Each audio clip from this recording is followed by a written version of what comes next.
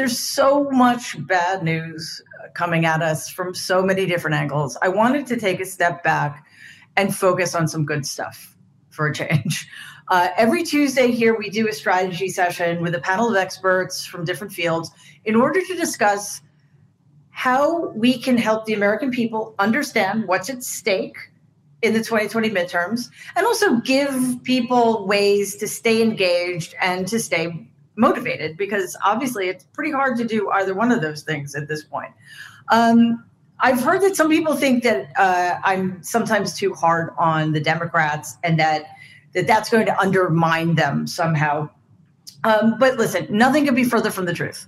During the strategy sessions, we don't talk about policy. We focus on how the Democrats can win and what the things they need to do better in order to win. It's constructive criticism, and it comes from a place of love, actually, and support. It's meant to increase our chances of saving this country from fascism in November. It goes without saying that I think the Biden administration has done a phenomenal job in many ways, especially given the economic, political, and public health disasters it inherited. But I realize that I should probably talk about these things more than I do. So here is a not even close to being exhaustive list of all the good Biden and his administration have done since January 2021. 2021. First of all, unemployment has fallen to 3.6%. That's insane. That's the lowest it's been in decades. He's halted federal executions. He's appointed more federal judges than anybody since Ronald Reagan. He's nominated the first Black woman to be on the Supreme Court. He's put together the most diverse cabinet in American history. He got us back into the climate accord. He overturned the Trump administration ban on transgender troops. He strengthened NATO to a degree not seen in decades and essentially rebuilt the Western alliance. He ended the Afghanistan war. He ended the Keystone Pipeline. He's raised the minimum wage for federal workers to $15. He got past the $1.2 trillion infrastructure package and the $1.9 trillion COVID relief bill. This list could be much longer than this, but you get the idea. Of the many things he'd like to accomplish, like sweeping gun safety laws and Build Back Better, he can't because the Senate is a broken institution. All 50 Republicans and 2 occasional Democrats will not allow 96% of Democrats in the Senate to overturn the filibuster and do the will of the American people. So we need to make sure the Democrats not only win in November, but win so big that we can overcome these structural deficiencies. Not because the Democrats are the lesser of two evils. Not even close. It's because they're the only genuinely pro-American party left in this country. They want to make this country a place worth living for all of us. So our job is to give them a big enough majority so they can finally do what we've elected them to do.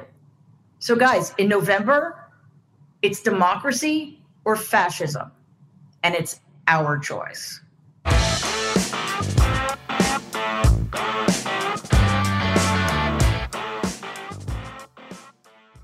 We've all had problems with our skin at one point or another, whether it's when we were teenagers or when our kids were teenagers. And that's why I'm really excited to partner with Apostrophe. It's a prescription skincare company that offers science-backed oral and topical medications that are clinically proven to help clear acne. And it connects you with a board-certified dermatologist who will create a personalized treatment plan that's perfectly tailored to your unique skin. All you need to do is fill out Apostrophe's online quiz about your skin goals and your medical history. Then snap a few selfies and your dermatologist will create your custom treatment plan.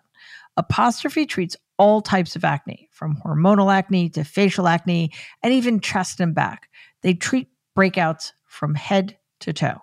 It's amazing knowing that your treatment plan was crafted by a real dermatologist and that your plan was tailored just for you.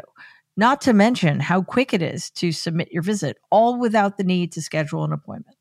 I have a special deal for our audience. You can save $15 off your first visit with an apostrophe provider at apostrophe.com/Mary when you use our code Mary. This code is only available to our listeners. To get started, just go to apostrophe.com/Mary and click begin visit. Then use our code Mary at sign up and you'll get your first visit for only $5. That's apostrophe.com/Mary and use that code Mary to get your dermatologist crafted treatment plan for $5. And we thank Apostrophe for sponsoring the podcast.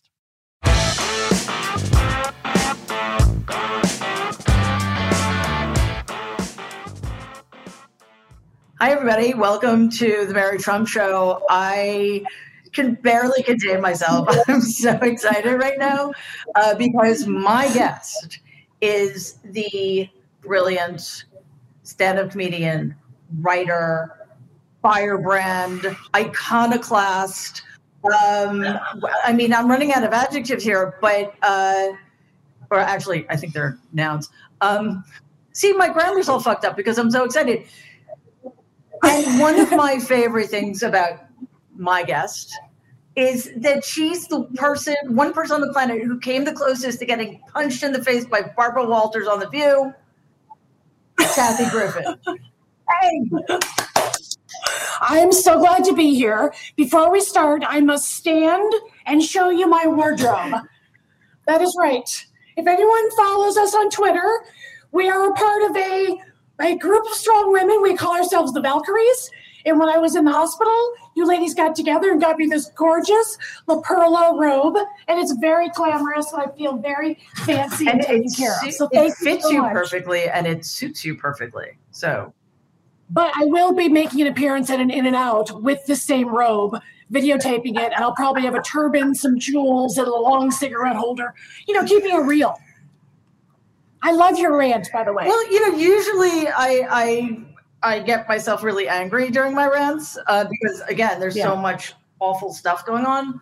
But we can't lose sight because the media do a really good job of pretending that all the good stuff Biden's doing doesn't exist or doesn't count because of inflation and gas prices, which he has no control over.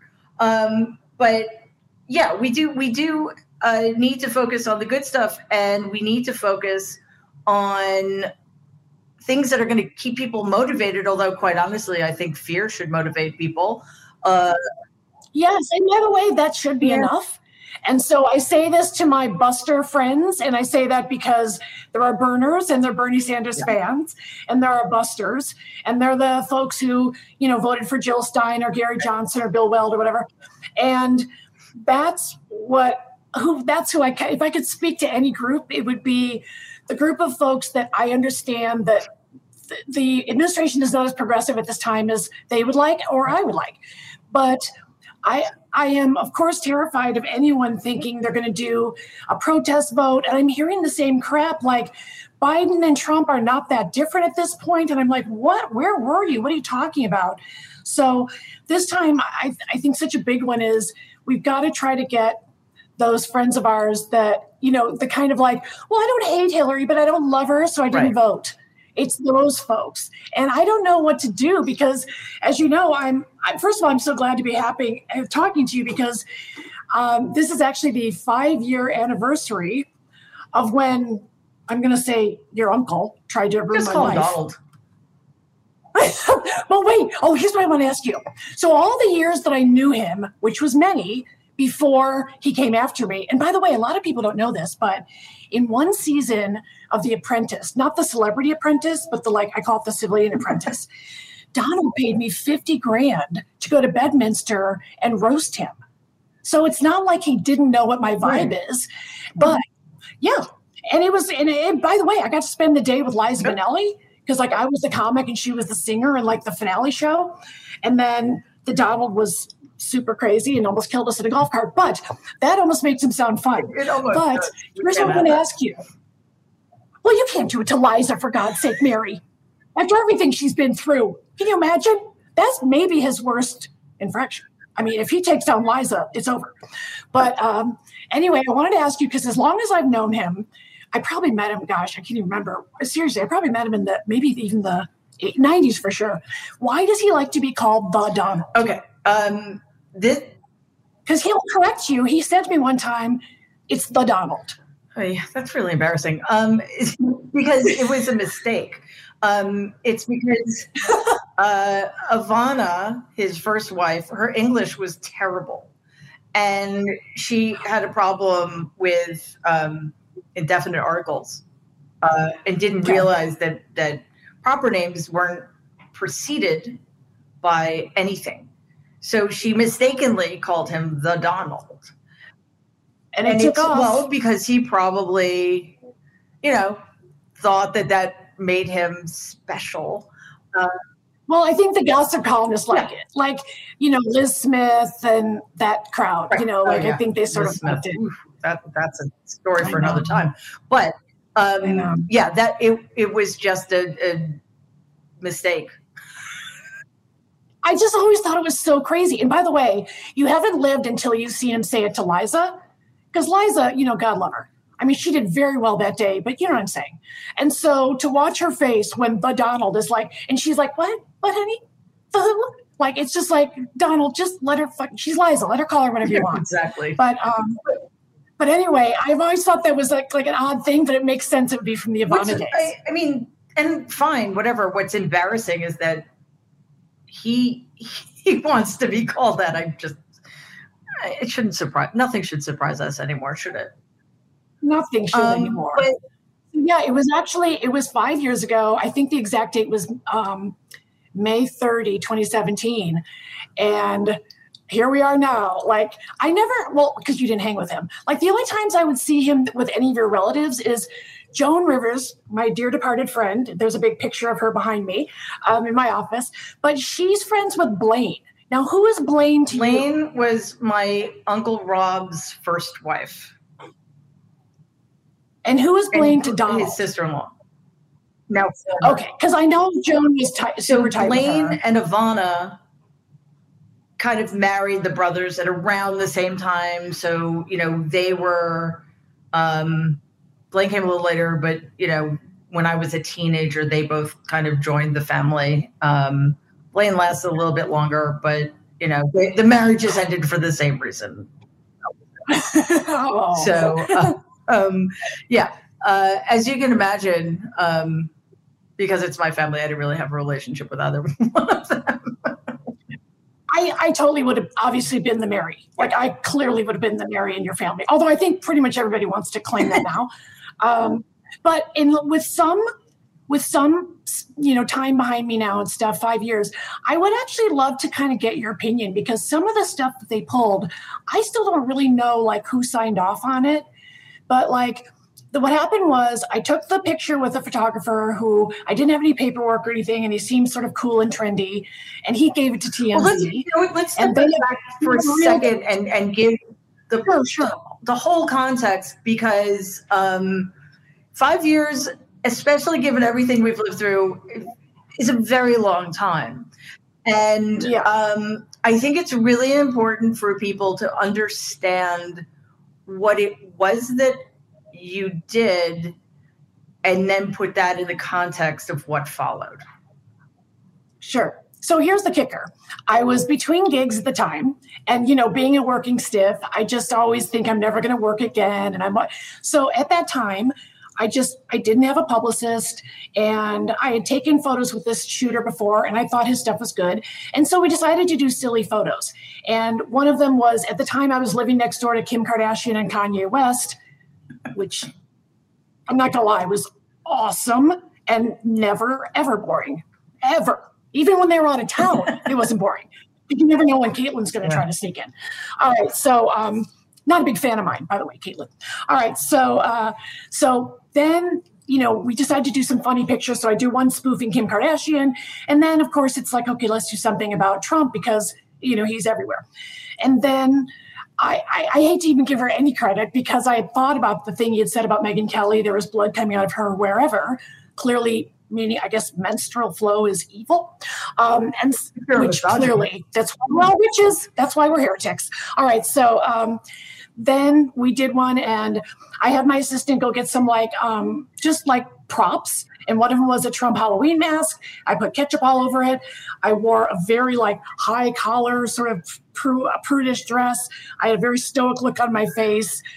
And there I was holding it. And I just kind of in my head was like, you want to go for the king, you got to, cut him off the head or whatever. But some people think it was a joke. It may have had a wing to it, but it was a little more of a statement. I don't know. I just thought it would be a shocking photo because like you're expressing now, at that time, I know you felt it as well, but at that time, I was definitely feeling like people are not reacting to this the way they should. And I've never seen anything like this in my life.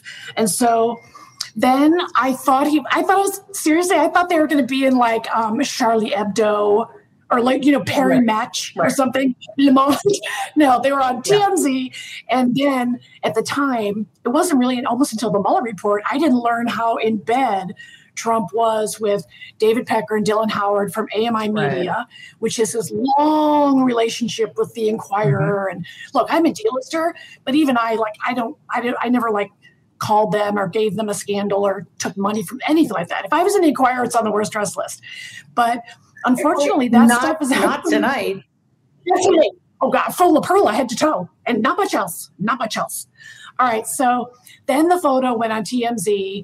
And there's the part where I need help, because I think I've heard everything from there could have been gamers involved, but that photo was shot around the world and manipulated into Chinese, Russian, different caption, most of it saying I was you the hottest. Didn't post it?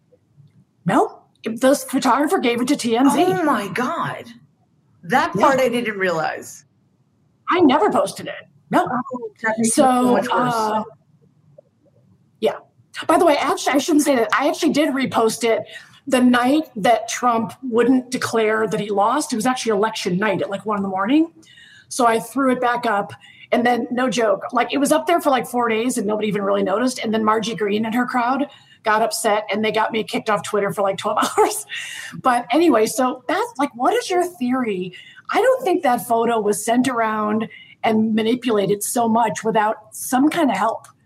I don't mean to sound paranoid, but there had to be some kind of a Cambridge Analytica type of machine working this angle or something. I've never thought about that because my problem with the whole thing is what happened to you after it. It was fast. I got fired from my gigs very fast. So I was getting calls from my stand-up agent saying they're calling in bomb threats to. I think I had 2 shows that night in the Red Bank Theater in New Jersey or something like that. So I was in the middle of a 50-city tour, and I was 25 shows in, and I had 25 left, and the entire tour had been canceled due to death threats to the venues within about 48 or 72 hours. Then, of course, I was famously fired from CNN, where they just put it on the ticker. Nobody called me, including Anderson or Zucker or any of those guys. And then it was, here's my favorite, though. I was the face of Squatty Potty. Of course. You can take a minute. Because it's probably hard for you to be around a legend like you've met people, but have you ever met the face of a toilet product? I doubt it. No, I'm speechless. And let me tell you something. I was committed. I believed in the Squatty Potty. I was gonna. All right, so they fired me, and then they made a statement, which sort of was funny. And then basically, it was I've just been sort of, damn near toxic. And I was able to do a really cool, successful tour after that. So I could go overseas first, but I was also on the no-fly list. And I was on the Interpol list. So I was stopped at every airport, and I was stopped at the overseas airports, which is more frightening. Singapore was scary because I had a show at 8, and I'm sitting there in detention, and they separate me from my husband, and they take your phone, and they take your passport, and they never tell you what they're doing. They just, luckily, obviously, every time at the end, they said, okay. But it was a very treacherous time. And then, all the other stuff, just stuff coming to the house and people trying to get at me in weird ways. And it was just really wild. And then a lot of folks from that movement very much became Q, Stop the Steal. So I still follow a lot of those crazies because I know them back from when they were going after me for my picture. Right. Yeah. And again, what I found the most, and now that you're talking about it, it is kind of disturbing. It's very disturbing how quickly it spread and how serious it became. But not knowing that at the time, I mean, obviously I knew it was a big thing. It was everywhere. But the only lens through which I was looking at it was from the perspective of somebody whose First Amendment rights were being violated, and for somebody who was being horribly punished for saying like you know, you could argue it wasn't funny. You could argue it was too gory. It was too far. It was so obviously blah, blah, blah. not a real person's head that I'm not even sure about that. Baron Yes, found it I heard. upsetting. And that's what happens when you go out of your way to show children things they would never have seen otherwise. Right. But, right. And also Melanie made a statement. Questioning my mental health, which is really not in question. It's very borderline. Yeah. It's could go anywhere. What does she think she's trying to prove? But it's about what the role of the comedian is in a democracy. And, I would argue that the role of comedians is just as important as the role of journalists. And your job is to push the envelope past the point of comfort and see where it takes you. And yes, obviously, sometimes people will be offended. If you're doing your job right, like that's how you know you're doing your job right? Some people are going to be offended, and some people are going to get on their high horse. But it's sometimes it's simply in the service of being funny, but sometimes it's in the service of speaking truth to power. And the backlash was so, what is that thing called? It's the Barbra Streisand effect. Yes. Nobody or very few people would have seen it or thought much of it. I just want to say that's what was kind of the craziest thing is, like, I wasn't even really on TV at the time. And I swear, I thought if these people make a few of my Instagram followers laugh, then fine. I wasn't even trying to get these in Us Weekly or anything. I just was like, oh, these will be fun. It's a fun way to spend an afternoon. Yeah. But again, I'm sorry. I also want to say I agree with you, but also I think especially in times of strife, but especially political strife, I actually think that our roles can shift a bit. And not every comedian should have to do this or want to do this, and they certainly don't. But I'm just wired that way anyway. And so I very much, of course, my idols are those that did speak truth to power as part of their work. And, if you haven't seen the 2-part doc on George Carlin on HBO, it's great. And I feel I'm obnoxious and everything, curse and all that. I actually really believe in comedy as an art form. I believe it's I take it ridiculously seriously. As much as I'm a spaz and all that, I believe it's so important. I believe there's, you've got to try a bunch of stuff. And I was trying stuff, and, comedians are sort of lucky in that you guys seem to give us a margin of error to a degree. And it's the context thing that is troubling, because that's what's happening at this moment. And one thing is I got super duper canceled for doing something that either was offensive or I don't know. I mean, I'm going to go with offensive because I don't think it was un-American. And yet I will say, I have to say I'm a little precious. I don't want to be lumped in with other people who got canceled for being the chick on Mandalorian who said the Holocaust didn't happen. Right.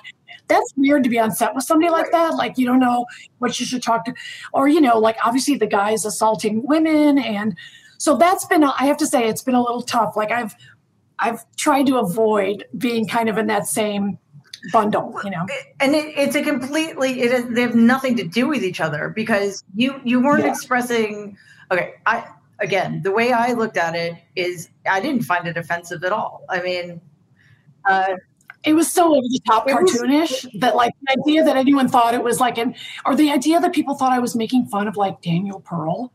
I mean, that's why I apologized, which of course was my mistake. Wow, that. But I had Cindy Berger furiously calling me saying, do it, apologize, make a video. And I made this video and it was like so bad. And she goes, do it again. That looked like one take. And I'm like, it's already up. Yeah. I'm sobbing and my life is ruined. But then just, like it was a very difficult time. But it was really illustrative of two things. First of all, one thing, and again, comedy doesn't have to be political, but good comedians have their finger on the pulse of things. And a lot of people, I think you were channeling something that people were feeling, that there's something really wrong here. And dangerous. Right. And so there's that, but then there's also that never would have happened in any previous presidency, I don't think. Yeah. First of all, I've done it. I mean, I've performed for Bill Clinton. I made jokes about him at that event. I haven't met a couple presidents, but like I hear what you're saying. And so there's no doubt in my mind. And the funny thing is I've been doing stand-up for so long that it's like, you guys have to trust me. Like I kind of know what the boundaries are, believe it or not, whether you like them or not. But no other president, because every other president knew that it also would kind of make them look like a schmuck. Yeah. And I think, sure, there was our team thinking that Trump looked like a schmuck, but I guess the thing that freaked me out about it, and it's very much obviously what we're going through now in a much larger sense, is I didn't like how many people got scared to stick up for me or advocate for me. And I heard many people in my own industry saying, I don't want to get Kathy Griffin. Like, hey, I love you. You're my friend. I can't afford to get Kathy Griffin. And I'm like, yeah, I'm a verb. So, we'll see. But, that's just something that I feel like is happening in our country. We're getting more fearful and the bad people are getting bolder. So obviously, the gun folks. And yet, I got to be honest, I'm very, very worried about Pride. Yeah, me too. This is the first year I've really been worried because it's like, first of all, I've done 1 million, all this other stuff, but I'm just scared. Whatever is going on in the mind of the freaking American white male or whatever, it's like go time right now. It is really, I keep saying, like, do my parents go through these feelings in WW2?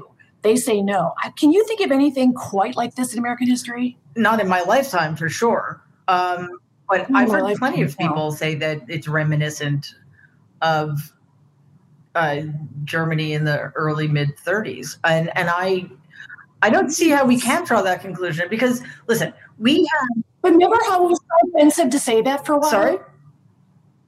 Like people jumped down your throat if you even made that comparison or even suggested it. But I think it's inevitable. It's obvious now. We can't dance around this, No. I'm deadly serious when I say it's a choice between democracy and fascism, the Republican Party. And the midterms. What are we going to do in a country that doesn't like to show up for the midterms when they really are is more important maybe than the general? They are, because 2022 will determine what happens in 2024. If we win either the House or the Senate or both, it's over. And I think that's why it's so important to talk about things like the thing that happened to you in the proper context. That is something that only happens in a proto-autocratic country where government suddenly is policing language, they're threatening the press, and they are pretending to be small government while making sure you're one friggin' person. Like, what the fuck? What in the... And they're also very good about having effective foot soldiers. Like some of them are cabinet members. Like Jefferson Beauregard Sessions had to personally sign off on whatever they did. Either it was a no-fly list thing, and I'm just like, even that. Obviously, by the way, like I thought he was dead when that happened. Seriously, I was like, he's still alive. But the fact that like that happened so recently, but with a character, I would think Jefferson Beauregard Sessions has some Klan in his background. I'm just guessing. Sorry, Jeff. Well, I think he couldn't get a judgeship in the 80s because he was too racist. But in 2016, totally cool to make him an AG. He was back. I mean, some of these people came back.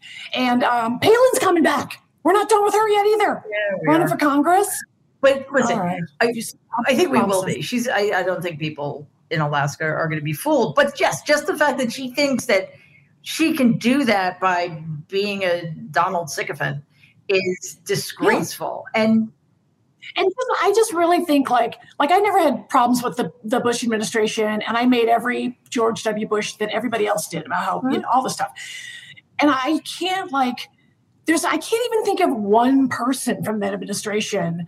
I can't even imagine one person even walking into the Oval and being like, I'm going to take care of the picture person. Right. Yeah. Well, they were too busy torturing Iraqis and killing innocent civilians. But yes, they had bigger things on their minds. It is unbelievable. But I feel like this is what Trump loved to do all day. Like, I actually think he may have been involved in my picture because that's what he loved to do. He wants to call Harvey Levin. He wants to call, and see where it can get pushed around. He wants to call whatever bros are like, yeah, you should do that. Bye, Carl Icahn. Like, the whole thing is so crazy. We can't forget how crazy it was because too many of them are still around. And also, I get scared that people, like you said, I don't like that people don't think it's enough of a reason to want to keep Trumpism out.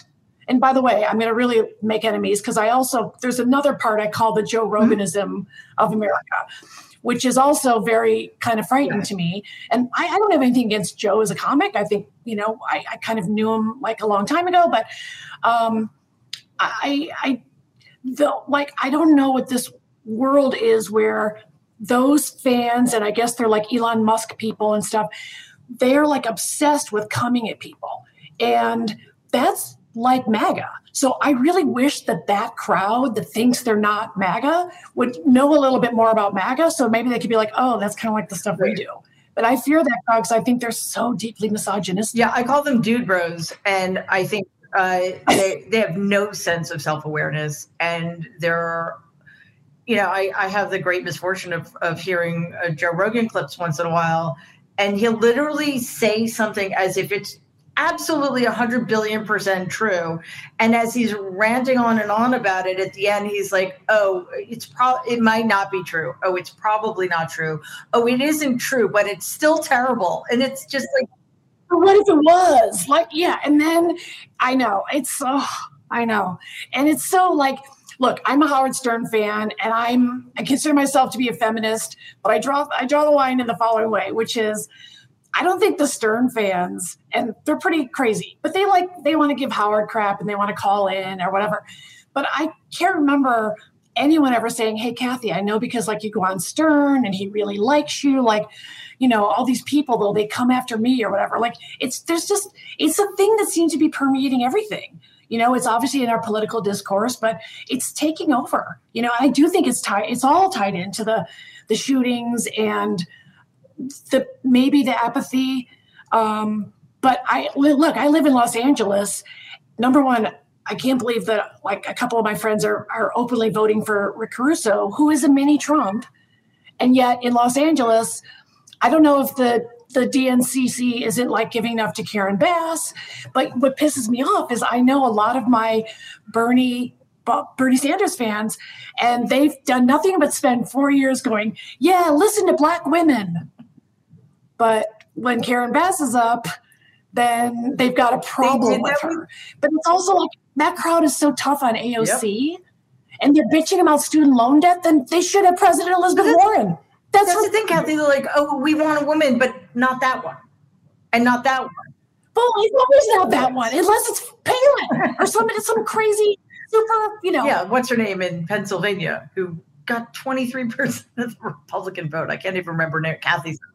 Okay, so what do we do about these districts? Because I read on the interweb, so it must be true, that something like no matter what we do, Margie Three Toes is still going to win because there just aren't enough, voters or but I will say if that's the case, I agree. Let's not put 10 million into that race as much as that blows. Please, let's find the ones where we can really win them. And that's what scares me because, boy, the other team is not playing around at all. No, and listen, I think in terms of the electoral stuff, If somebody is in a just district that's so gerrymandered that it's Republican plus 60 or something, definitely don't, but we should run candidates everywhere because it will educate people, maybe, and maybe plus fewer and fake candidates. I'm sorry.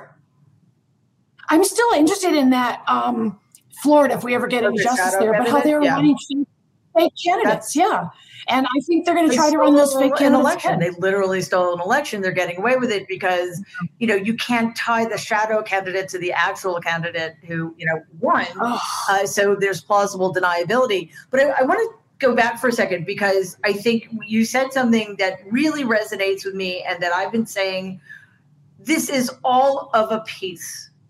The attacks on individuals who are, whether it's journalists or comedians doing their jobs and, like it or not, that's the point, right? In a democracy is to challenge people and to keep people informed or whatever.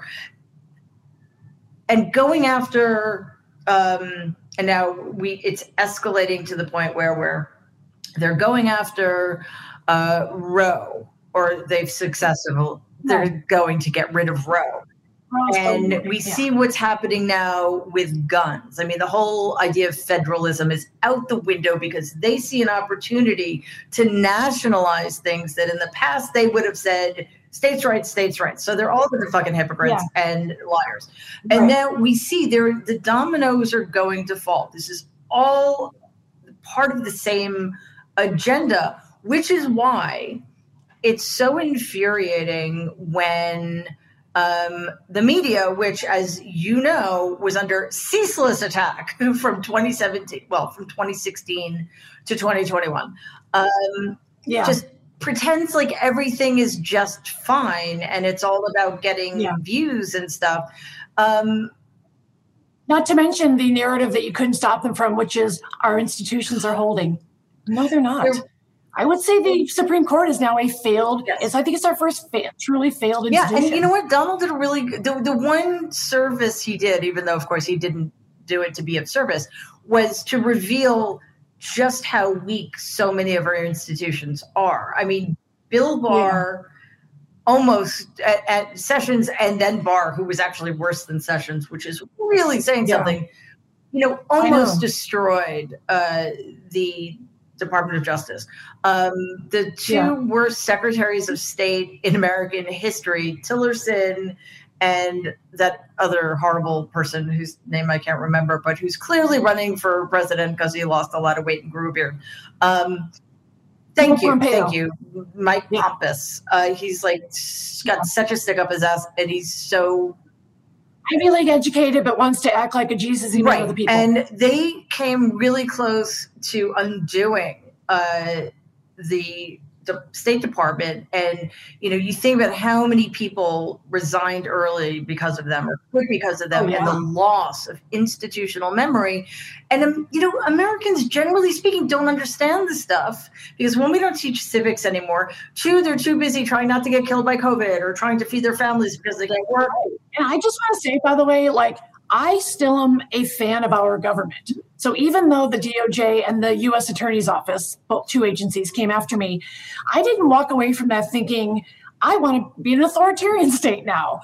It's sure, it's imperfect, but, I have to say it was the professionals were, the Secret Service agents who interrogated me under oath, because they were charging me with conspiracy to assassinate the President of the United States. They were professional. I got the impression that they kind of knew it was BS, but of course I wouldn't say that, So I am also frustrated with these people that because one thing doesn't go their way, they're going to not even complain about the government. That's fine. That's all well and good to bitch and moan, but you're going to take up arms. And they're obsessed with thinking, I don't know who these government phantoms are, but they think that they're going to straight up take up arms and start going to Stuart Rhodes's backyard when he's having his Oath Keeper, meeting in Idaho or whatever. And that level of paranoia is astounding to me because as we see, they're buying these firearms. They're videotaping 5-year-olds with firearms. All of that. But okay, so here we go. If wherever you grew up, if your mom knew that the other kid was having your birthday party and it was that AK kid, what would your mom say to you? Like, do you want to go to little Susie's birthday? She's the little girl who has the AK. It's so funny. Like, I'm hesitating because I grew up in Queens, and it would never happen. So, right. And by the way, I grew up in Illinois, and it would the never other thing happen. about, I want to get back to something you said, which is so important. But before that, I just want to make a quick aside. Donald hates guns. He's a Queens kid. He grew up in New York. Guns aren't a thing here. He's never held a gun in his life. So now are you going to question his religious beliefs? Yeah, I know. Like, it doesn't matter because they're all a bunch of hypocrites. But still, I do find that kind of amusing. No, it's right up there with Dr. Oz. I mean, it was like. Right? But by the way, remember when Obama did the gun ad and we made fun of him because he had to? But still, you could make fun because Obama didn't look natural with the gun. He just didn't. And so, but Barack Obama didn't get mad at me. I think he was busy. So, yeah, successful. Yeah, it almost seems across the board like the ability for folks to take a joke has gone down, but it seems like acceptable hostility is game on. And I don't know what that is. Meaning, why are we almost telling each other like, yeah, go get that person, go attack that group? Our team, I don't feel like, okay, I can't stand MAGAs. I have no desire to physically hurt any of them. I mean, I don't, but they seem consumed with like blood and gore. And my threats were like, I'm going to shoot you in the cunt, take your cunt out. I'm going to put it inside your stomach. Like it was always very graphic. It's always rapey and like, it's all about boobs and then like, I mean, the gallows, and I watched the J6 thing live because I knew some of my Nazis that would be there. Like there's one guy named Elijah Schaefer, who I'm pretty sure is just a Nazi, and he was in Pelosi's office, but then he tried to say he was a journalist after. And they just love to say, we want to rape her, we want to gang rape her, we're going to rape AOC, we want to hang Mike Pence, we want to see the blood come out. They were obsessively talking that they thought somehow there was going to be a tribunal where they were going to get Hillary Clinton and kill her that day too. So it's not even like they really want to overthrow the government. It's almost like they want blood and gore. They do. And just really quickly, because I do think it's a really important point. You mentioned the Secret Service guys who were just doing their jobs. And that's what saved us. The administrative state, these lifelong civil servants who understand what their job is and that, they need to be neutral players in the process and they can't take sides. They just do their fucking jobs, right? And yeah. But so I'm not entirely sure how long that will be the case, because we saw a huge push at the end there to get rid of as many of those people as possible, either by saying they had to move to the Midwest or. Well, it's like the teachers or healthcare workers. We are burning through.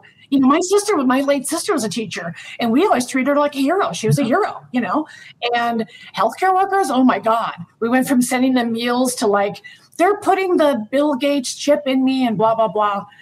And that is all. I don't want to get too discouraged because I do think things can turn around, but we do need to keep in mind how fast stuff went down. But, Kelsey, that it is so important though to understand what we're dealing with. We have on one side this not insignificant minority of people who are so afraid, they're terrified, and the right, the people in charge on the right are really good at turning that fear into rage, and they are ready to give everything up for a cause that doesn't even exist. Nobody's coming. I mean, I would come for their guns, but nobody's asking me. I don't have it. Me too, but nobody will let me. But no one's going for their guns, and nobody's going for their Bibles and all the stuff they've been saying. You're going to take away our straight kids and turn them gay. None of it's ever happened. But how can they not look back on that and go like, oh, like I remember, like if you're conservative, don't you go, I remember my mom and dad making a big deal about that. That was nothing. Like, are we back to Tipper Gore and long-haired rock and roll videos? Or I remember when Barack Obama was president for 8 years and nobody took my guns, So, yes, but rationality is out the window. But on the other side, like, we have legitimate reasons. They're all like ridiculous grievance. I mean, their only real grievance is that, or their only grievance that is based on something real is, demographic changes. They're going to be in the minority. Oh, well, or majority minority, whatever you want. And by the way, I never saw that one coming either. Like this notion that probably as a globe, but as a country, we'll be turning slightly browner over time. Duh. That's what happens. That's what happens. And we're a new country. We're a melting pot. I have seen no problem with it. It's actually worked quite well. I mean, there's a gazillion interracial marriages and families that are wildly happy and probably don't ever wade into this if they don't have to at all. So I just frustrated with the people that are still acting like they have to fear these things that we know they don't have to fear. Listen, this is a huge problem for us, because even though so much on the right is absurd conspiracy theories and irrationality, and we're not trying to take away anything. They're the ones who try to take away stuff from us, but they understand the importance of the Supreme Court. They understand like where we're headed demographically and what that means to them symbolically. It doesn't mean anything to them in terms of school boards, city councils, and the Republicans want these people to be as uneducated as possible. We see what's happening with the critical race theory bullshit. And on our side, people are like, but inflation's really high and gas prices are really high. So, Okay, first of all, remember when Obama was desperate to get inflation below 8% and they said he'd win, and then he did? Inflation is under 4%. And unemployment's at 3.6%. And, I'm sorry, that's what I meant. Unemployment. That's astounding. I mean, they made the biggest deal about how Obama was like teetering in the 8% range for the longest time. And if he doesn't get, and that's what I want to talk to you about. Do you feel like, especially with midterms, what's the expression that the tabletop topics or whatever, the city, like America? Yes. So I'm not sure if the Dems are still holding on to that philosophy, and maybe that isn't what people care about anymore. I don't know. I think that is still their philosophy, and the problem with that is this. One, it allows the Republicans accusations against us that we're groomers and pro-pedophilia and, race. I'm a big baby harvester. I did know that. I wasn't sure if you wanted to talk about it or not. I think if you're going to a pizzeria, don't come to the basement. I'm going to be down there with Tom Hanks and Hillary. Especially when there isn't one, because that could be painful. Thank you. Right? So I think the Democrats' position has often been, I don't want to go there. I don't want to talk about their accusations about grooming. And like, really, if somebody made that accusation against me, oh my God. Yes. And actually they're making it against all of us. So kitchen table issues are important, but clearly they're not enough. And I've said this so many times, and I'd love to know what you think of how this can shape things, because I think it has so much to do with the experience you've had. I think it has so much to do with the experience that certain Democrats running for office have had, and Democrats trying to break through have had. The media treat the Biden administration as if it's a normal administration that followed another normal administration. Broken down old cowpoke. I mean, they're almost buying into the Sleepy Joe. But not only that, but look what he came into. What he's actually accomplishing. And by the way, it's a spectrum. Like, I'm going to be honest, he has far exceeded my expectations. The stuff he's even tried to do and then couldn't because of Mansion and Cinema is freaking impressive, because I thought he was going to be like a Chris Coons. I thought, I know. And he's very blue dog. And I thought, well, you know what? That's just who Biden is. It's who he's always been. And obviously there's still a part of him because he's so desperate to bring back bipartisanship. And I do agree with him. We do need a two-party system. We just can't talk to this crowd at the moment. Yeah, not now, not with this crowd. And, I am frustrated because, like, for example, right now, a lot of my friends are going through the student forgiveness thing. They're upset if you forgive 10 grand. They're upset if you forgive none. They're upset if you forgive it all. Well, I now know even if he gives any debt forgiveness, it's going to piss off a bunch of people that said they wanted it. So I do feel like in a way he can't win, but also he doesn't. My thing is we have to stop acting like we really have the Senate because we really don't.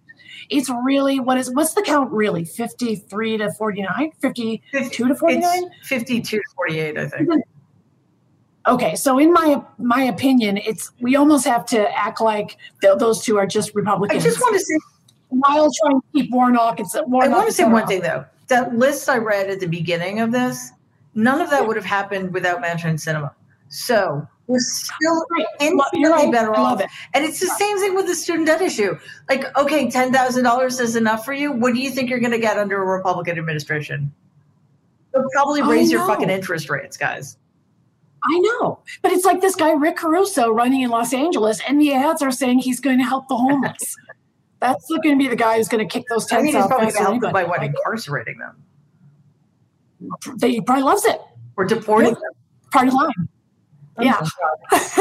So not only is what Biden's dealing with, I hate this word so much, it got so overused, but it's true, unprecedented in terms of just how bad things were in terms of COVID and the economy, but we came this close to losing everything on January 6th. And it's still happening. Like the coup hasn't stopped. It's still happening. Oh, I know. So that's the context in which people need to start understanding what's at stake. Hey, you guys want to live.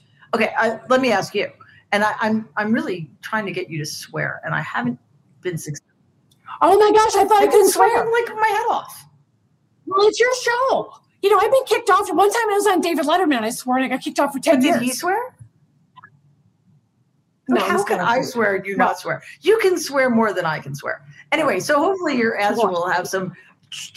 It's judicious swearing because we have a lot to swear about. Like it's cruel, I think, to make people talk about this stuff without being able to swear. So, correct. And don't start me on those fucking judges. That's right. So imagine what happens if the Democrats lose because Democratic voters are so disaffected because they don't understand what's at stake and they only think that it's inflation and gas prices, which, by the way, media, Biden can't really do anything about. Nobody can. Gas prices in Germany are like $10 a liter or something. So imagine what round 2 of Donald in the Oval Office would be. Well, I will say I am shocked because I do feel like I know personally a lot of people that kind of were traumatized by the Trump administration.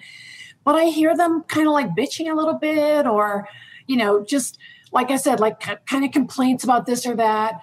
And that really worries me because I guess you're right. People don't understand, but that's where I really get frustrated and I get very bitchy and judgy because I'm like, seriously? And I really do try to say to people, what happened to me can really, really happen to you next time. And I know you might think, oh, you're not this like wild comedian, blah, blah, blah. But look at what that administration, the kind of people they were rounding up. And clearly, well, they're for sure going to come for the gays. There's no doubt about it. And it's and also in mind, I always try to get women by pointing out the misogyny, because I feel like that alone I feel like race and misogyny are the two biggest driving factors for today's Republicans.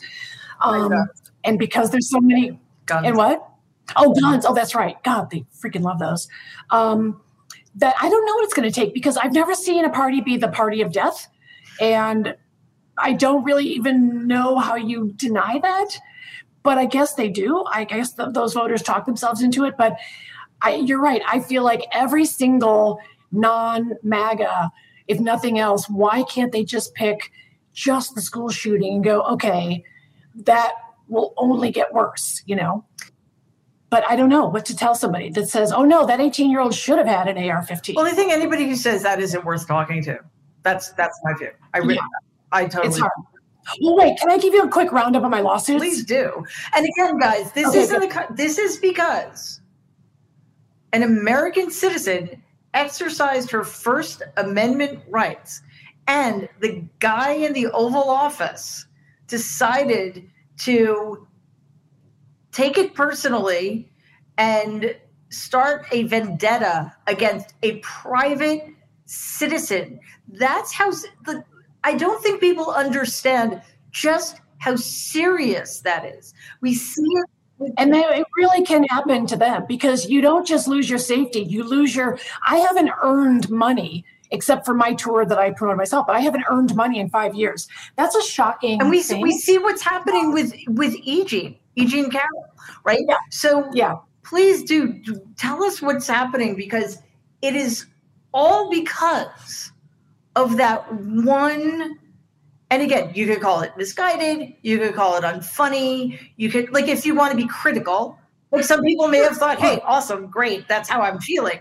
But, some people, offensive, I don't fucking care. You're a comedian. That's your job, right? And, you can't get better at your job unless you are willing to put yourself out there and take those kinds of risks. All of this happened because of that one moment. And tell us what, other than the things we've already discussed, what else have you had to deal with? All right. So keep in mind, I'm 61. I've been touring forever, and I've been doing TV comedy specials and stuff. That's I am 61. I know. No. Can you believe it? So I have been making fun of, like I said, everybody from heads of state to celebrities. I have never been sued. I mean, over 30 years of doing this. And I mean, I really have been tough on people. And every so often I'll hear so-and-so's mad at you or whatever, but nothing like this. So I know it's because of the photos. So the first one was my former next door neighbor, big Trumper, the CEO of KB Homes, Jeffrey T. Mesger. So after the photo, one time my Nest cameras caught it. He would stand in the backyard and be like, you fucking cunt, you bitch, you fucking dyke. Now that Donald Trump's put the heat on you, it's going to be war. He did this multiple times. I gave that tape to the Huffington Post, and then he sued me and my husband for 4 years for invasion of privacy. Everything was dismissed, years of litigation. Then the next one was, remember the darlings from Covington Catholic High School? The red hat kids that went to the National Mall and harassed Nathan Phillips, a Native American man. And there were also videos where they were threatening to rape the girls and saying all that, yes means no, no means anal and stuff. So like everybody else, I went on Twitter and said, who are these? This is despicable, blah, blah, blah. So I was sued in federal court in the Eastern District of Kentucky and state court in Kentucky by a dozen families of Covington Catholic High School. And the federal case, they charged me with cyber terroristic threats and cyber terrorism. Keep in mind, these are civil cases. Those are criminal charges. So, I finally got the federal one dismissed. There was even an appeal in the Sixth Circuit Court of Appeals. And they finally gave up. And then the state case is still going on for some reason. And in that case, the judge, her two sons went to Covington Catholic. So, but even she's dismissed it so far. So those two. Then the latest one is another CEO. And this guy almost looks like the other guys because there's like a type. And this guy, you may have seen this video. He was really harassing two guys at a prom. And one of the guys was in a dress. I don't know if he's trans or just wearing a dress or, whatever. But two queer kids just enjoying some hotel lobby like their prom. And this guy just keeps stalking them. And it's so weird. He's telling them they look ridiculous and basically gay bashing. So anyway, it came to my attention and I literally did 3 tweets about it. So that guy got fired. He sued his own company who fired him. And now he's suing me. And then don't worry, he goes on Newsmax. Tweeting and talks about what he did. Okay. Yes. Way to stick by your convictions, I suppose. Yeah. So they're also very litigious, these people. Well, they've learned from the best in that part. No, really. Like all these January 6ers that want to be sovereign citizens or defend themselves pro se, or they're like firing their public defenders because they think Lynn Wood is going to defend them or something. Like, yeah, these folks really are litigious. And like I said, it's no coincidence that all of a sudden I've got all these lawsuits. None, because we're not talking about some guy. We're talking about, and I have a hard time discussing this because I continue to be, horrified is not a strong enough word. The fact that Donald was in the Oval Office for 4 years, it just breaks my heart that was allowed to happen. So we're talking about literally the most powerful person on the planet giving permission to be not just full of grievance, but vindictive, with this sense of entitlement and righteous indignation. So that's why, maybe focusing on the experience of one person can help people understand just one of the many things that's at stake, because this is what happens to people of color in this country. This is what happens to many women in this country, especially women who have the audacity to succeed in areas where men are used to being the ones who have all of the power. We see it with the LGBTQ community, specifically trans people, but trans women, black trans women. Oh my God, Trump with Stacey Abrams, he cannot let go of her. And by the way he's victimized that poor woman, Ruby Freeman, the woman who was the poll worker in, I think, DeKalb County. And remember, they threatened her. Some woman showed up with a suitcase and we'd like you to leave. It was a few days before January 6th. That's, I can't imagine it wasn't tied back to Trump. Come on. We're finding out that Ginny Thomas was calling Trump, at 2 a.m. and talking about, lizard people. So it is amazing to me that people can't just go, no, it was scary enough. That's good.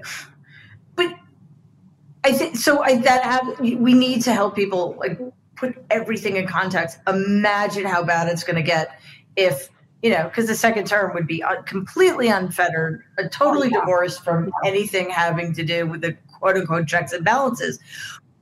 And by the way, to the Susan Sarandons of the world, I don't think that means a glorious sort of revolution, renaissance moment. And I get the allure of what if something happened that was so seismic, we'd finally get it together. Well, we didn't. We got worse. I mean, look at the way we behave in COVID. It's so seismic, what? I don't know, Jim fucking Crow. I mean, come on. She's just, I said my piece about her. And I don't like when she pickets outside AOC's office. We don't need that. Anybody at this point who says, you mentioned this earlier, who says, Biden isn't doing enough, so I'm going to vote for Republicans, it is not a serious person. I think one of the things, because again, a lot of people really focus on those kitchen table issues, understandably, because the economy, the unemployment's low, but the economy is still struggling thanks to the previous administration, and thanks to what's happening in what Russia is doing to Ukraine, et cetera, et cetera. It's very complicated. People don't understand it's complicated. The media do a horrible job of educating people about the reasons it's complicated. But so in addition to focusing on what it means in the grand scheme of things, I do think it is important to help people understand why. So for example, this used to happen all the time, or people used to say all the time, which made me so angry. I'm not sure why my head is still attached to my body. That it's because Hillary Clinton was a bad candidate and ran a bad campaign. And I'm like, okay, she beat Bernie Sanders by 4 million votes in the primary, and she beat Donald despite the fact that all the cheating and lying and stealing that were going, she beat him by 3 million votes. But my simple answer to that was, she's a bad candidate compared to whom? The guy who was going after Gold Star families and making fun of disabled people and admitting to, sexual, like, seriously. So it's the same thing. Yeah. You guys are upset about inflation. You know what? If the Republicans would let us pay you a living wage. Yeah. Right? Right. So. But once again, they're going against their interests. I wonder how a Republican woman can read E. Jean Carroll's story. And E. Jean is our very good friend, and she is an endless fountain of courage and an inspiration to me and you, I'm sure. And, the idea that Trump raped her in Bloomingdale's all those years ago. I think it was Bonwitello, but I'm not sure. First of all, I believe every word of it, by the way. Women don't lie about this stuff. Nobody wants to be Amber Heard. And don't get me started on that one, because I actually think I like her and she's my friend, and I'm sorry, but no. Listen, I didn't follow it very much, but whatever you think about what may or may not have happened, the misogyny with which that was covered and how she was treated. Yeah, that's what we're dealing with. Right. And it's been like a day or whatever. So let's see. But in E. Jean's case, I would throw in the ageism as well, which I feel played a part in my situation too. And look at what E. Jean has to do. She's got to, first of all, she has the dress. And she's trying to get somebody to simply draw his blood so she can get DNA the way they did with Clinton in Monica Lewinsky, although there was a special prosecutor.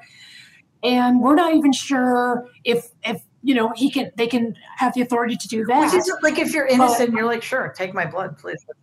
Of course. And I think so many women are pulling for E. Jean, and we want to see her prevail and also just be a happy, healthy person because of that. But I don't know how any Republican woman, certainly over 40, okay, fine, 50, can be like, nope, he's still my guy.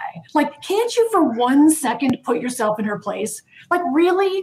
You've never known that guy. Give me a break, ladies, especially ladies of a certain age, because it was also a very different time. Right. So there was a time when a lot of us put up with a lot of grandhab, but E. Jean was straight out rape. Like, that's still a crime, okay? Just because he said it didn't happen.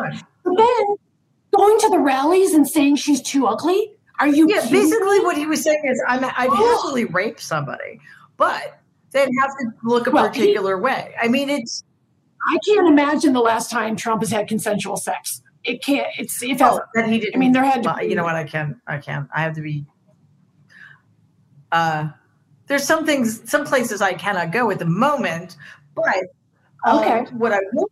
The point is, that's one of those things that blows my mind. Like I said, even if you don't like me, you should look at my story and go, hey, I don't want that to happen to me or my mom or my cousin and look at E. Jean and go, come on, guys, never happened with any president. What I believe is that racism and white supremacy are the biggest problem this country has had. It's never been addressed. We've never addressed it, let alone, atoned for it, let alone addressed it, right? So, but the other thing that is kind of just taken for granted is that this country is so fucking misogynistic as well. And we see that a lot of that misogyny is internalized. More women, a majority of white women voted for Donald in 2016. A larger percentage of white women voted for him in 2020. I cannot explain that. And then we have this insane system where, because Merrick Garland feels he needs to restore the legitimacy of the DOJ, he has to brick by brick pretend that, anything the person in the Oval Office does is because it's his job.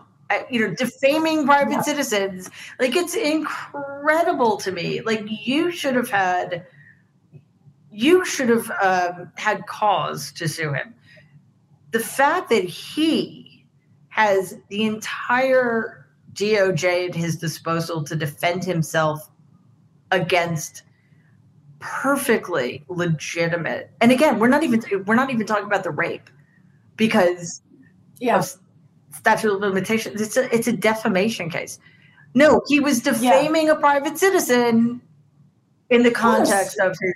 You're putting her in grave danger, which I certainly know about.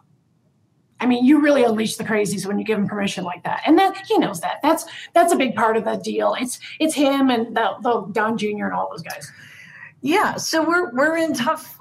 It's tough times, and it's. I think this is something that I don't know if it gets discounted or what, but because everybody's like so eager to move on from COVID, and we don't pay enough attention, or we don't give enough credence to how much we've been suffering, how stressed out we are, how isolated we are, how depressed and anxious, and all of those other things. And all of it plays in to what's unfolding now. And because the media and even politicians seem to have this like really short-term memory or a long-term memory issue, it's like it's all just because of what's happened in the last month or two. This is not the case. That's why it is so important for people like you to keep talking about your experiences and connecting with people in a way that helps them understand what is at stake. Because yes, it's about you, but it's also about all of us.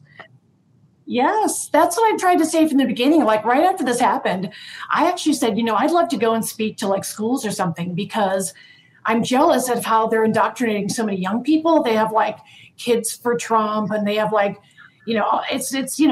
and no school would have me. They were like, nope, it's too hot to handle, too many trigger warnings. And I'm like, no, the gun was pulled on me. What do you mean? I didn't pull the trigger, but I remember talking to the great David Steinberg, and he was that great comedian of the 60s, was famously on the Nixon list.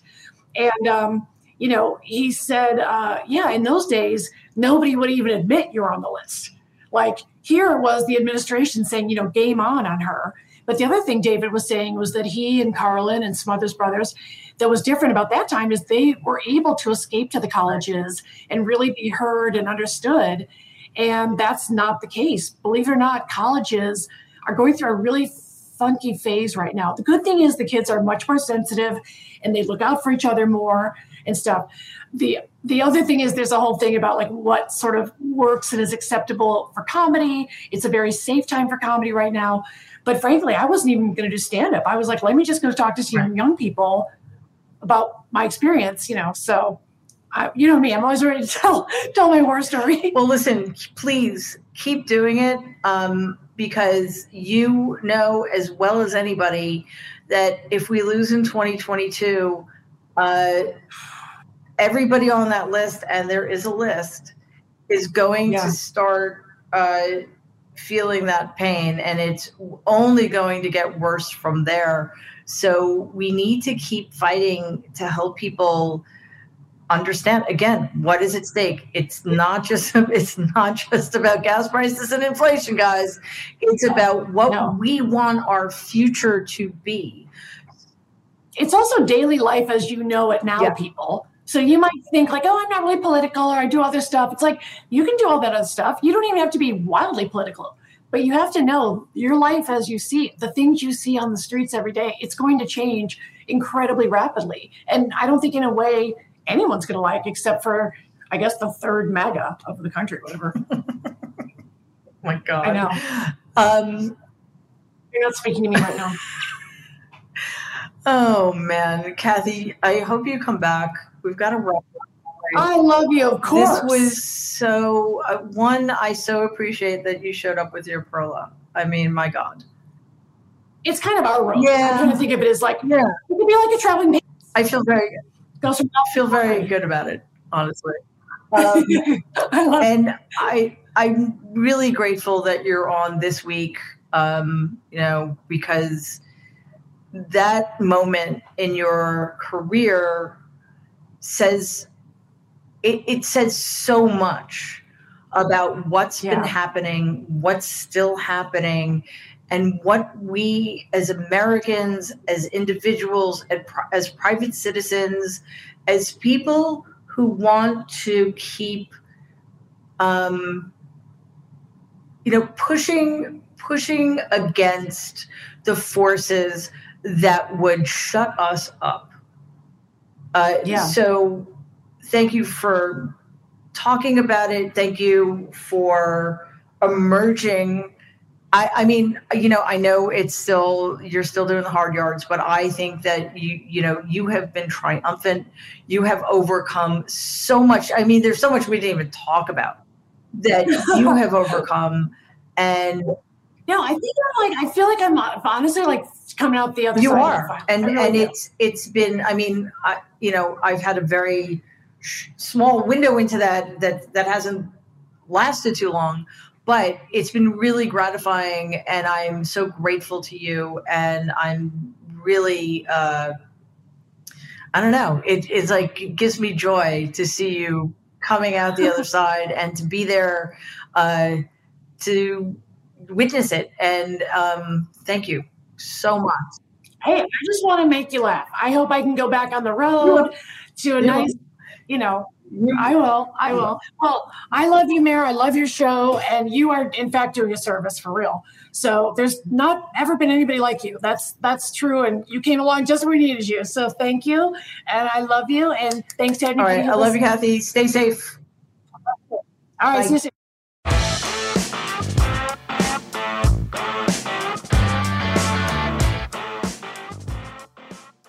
If you're not listening to the Midas Touch podcast, you really need to be. Three brothers, Ben, Brett, and Jordy, started a political movement fighting for democracy and started releasing viral videos that have gotten over 2 billion views. They host a twice weekly Midas Touch podcast that is a must listen. Unapologetically pro-democracy and no BS, the Midas Touch podcast has the top politicians and change makers as guests on their show every week. The Midas Touch podcast delves deeply in today's most important social and political issues that are often ignored by the media, and they deliver the news with sincerity, humor, and of course, brotherly love. See why the Midas Touch podcast on the Midas Media Networks is one of the top podcasts in America and the world. Subscribe now to the Midas Touch podcast. That's MEIDASTOUCH, wherever podcasts are available.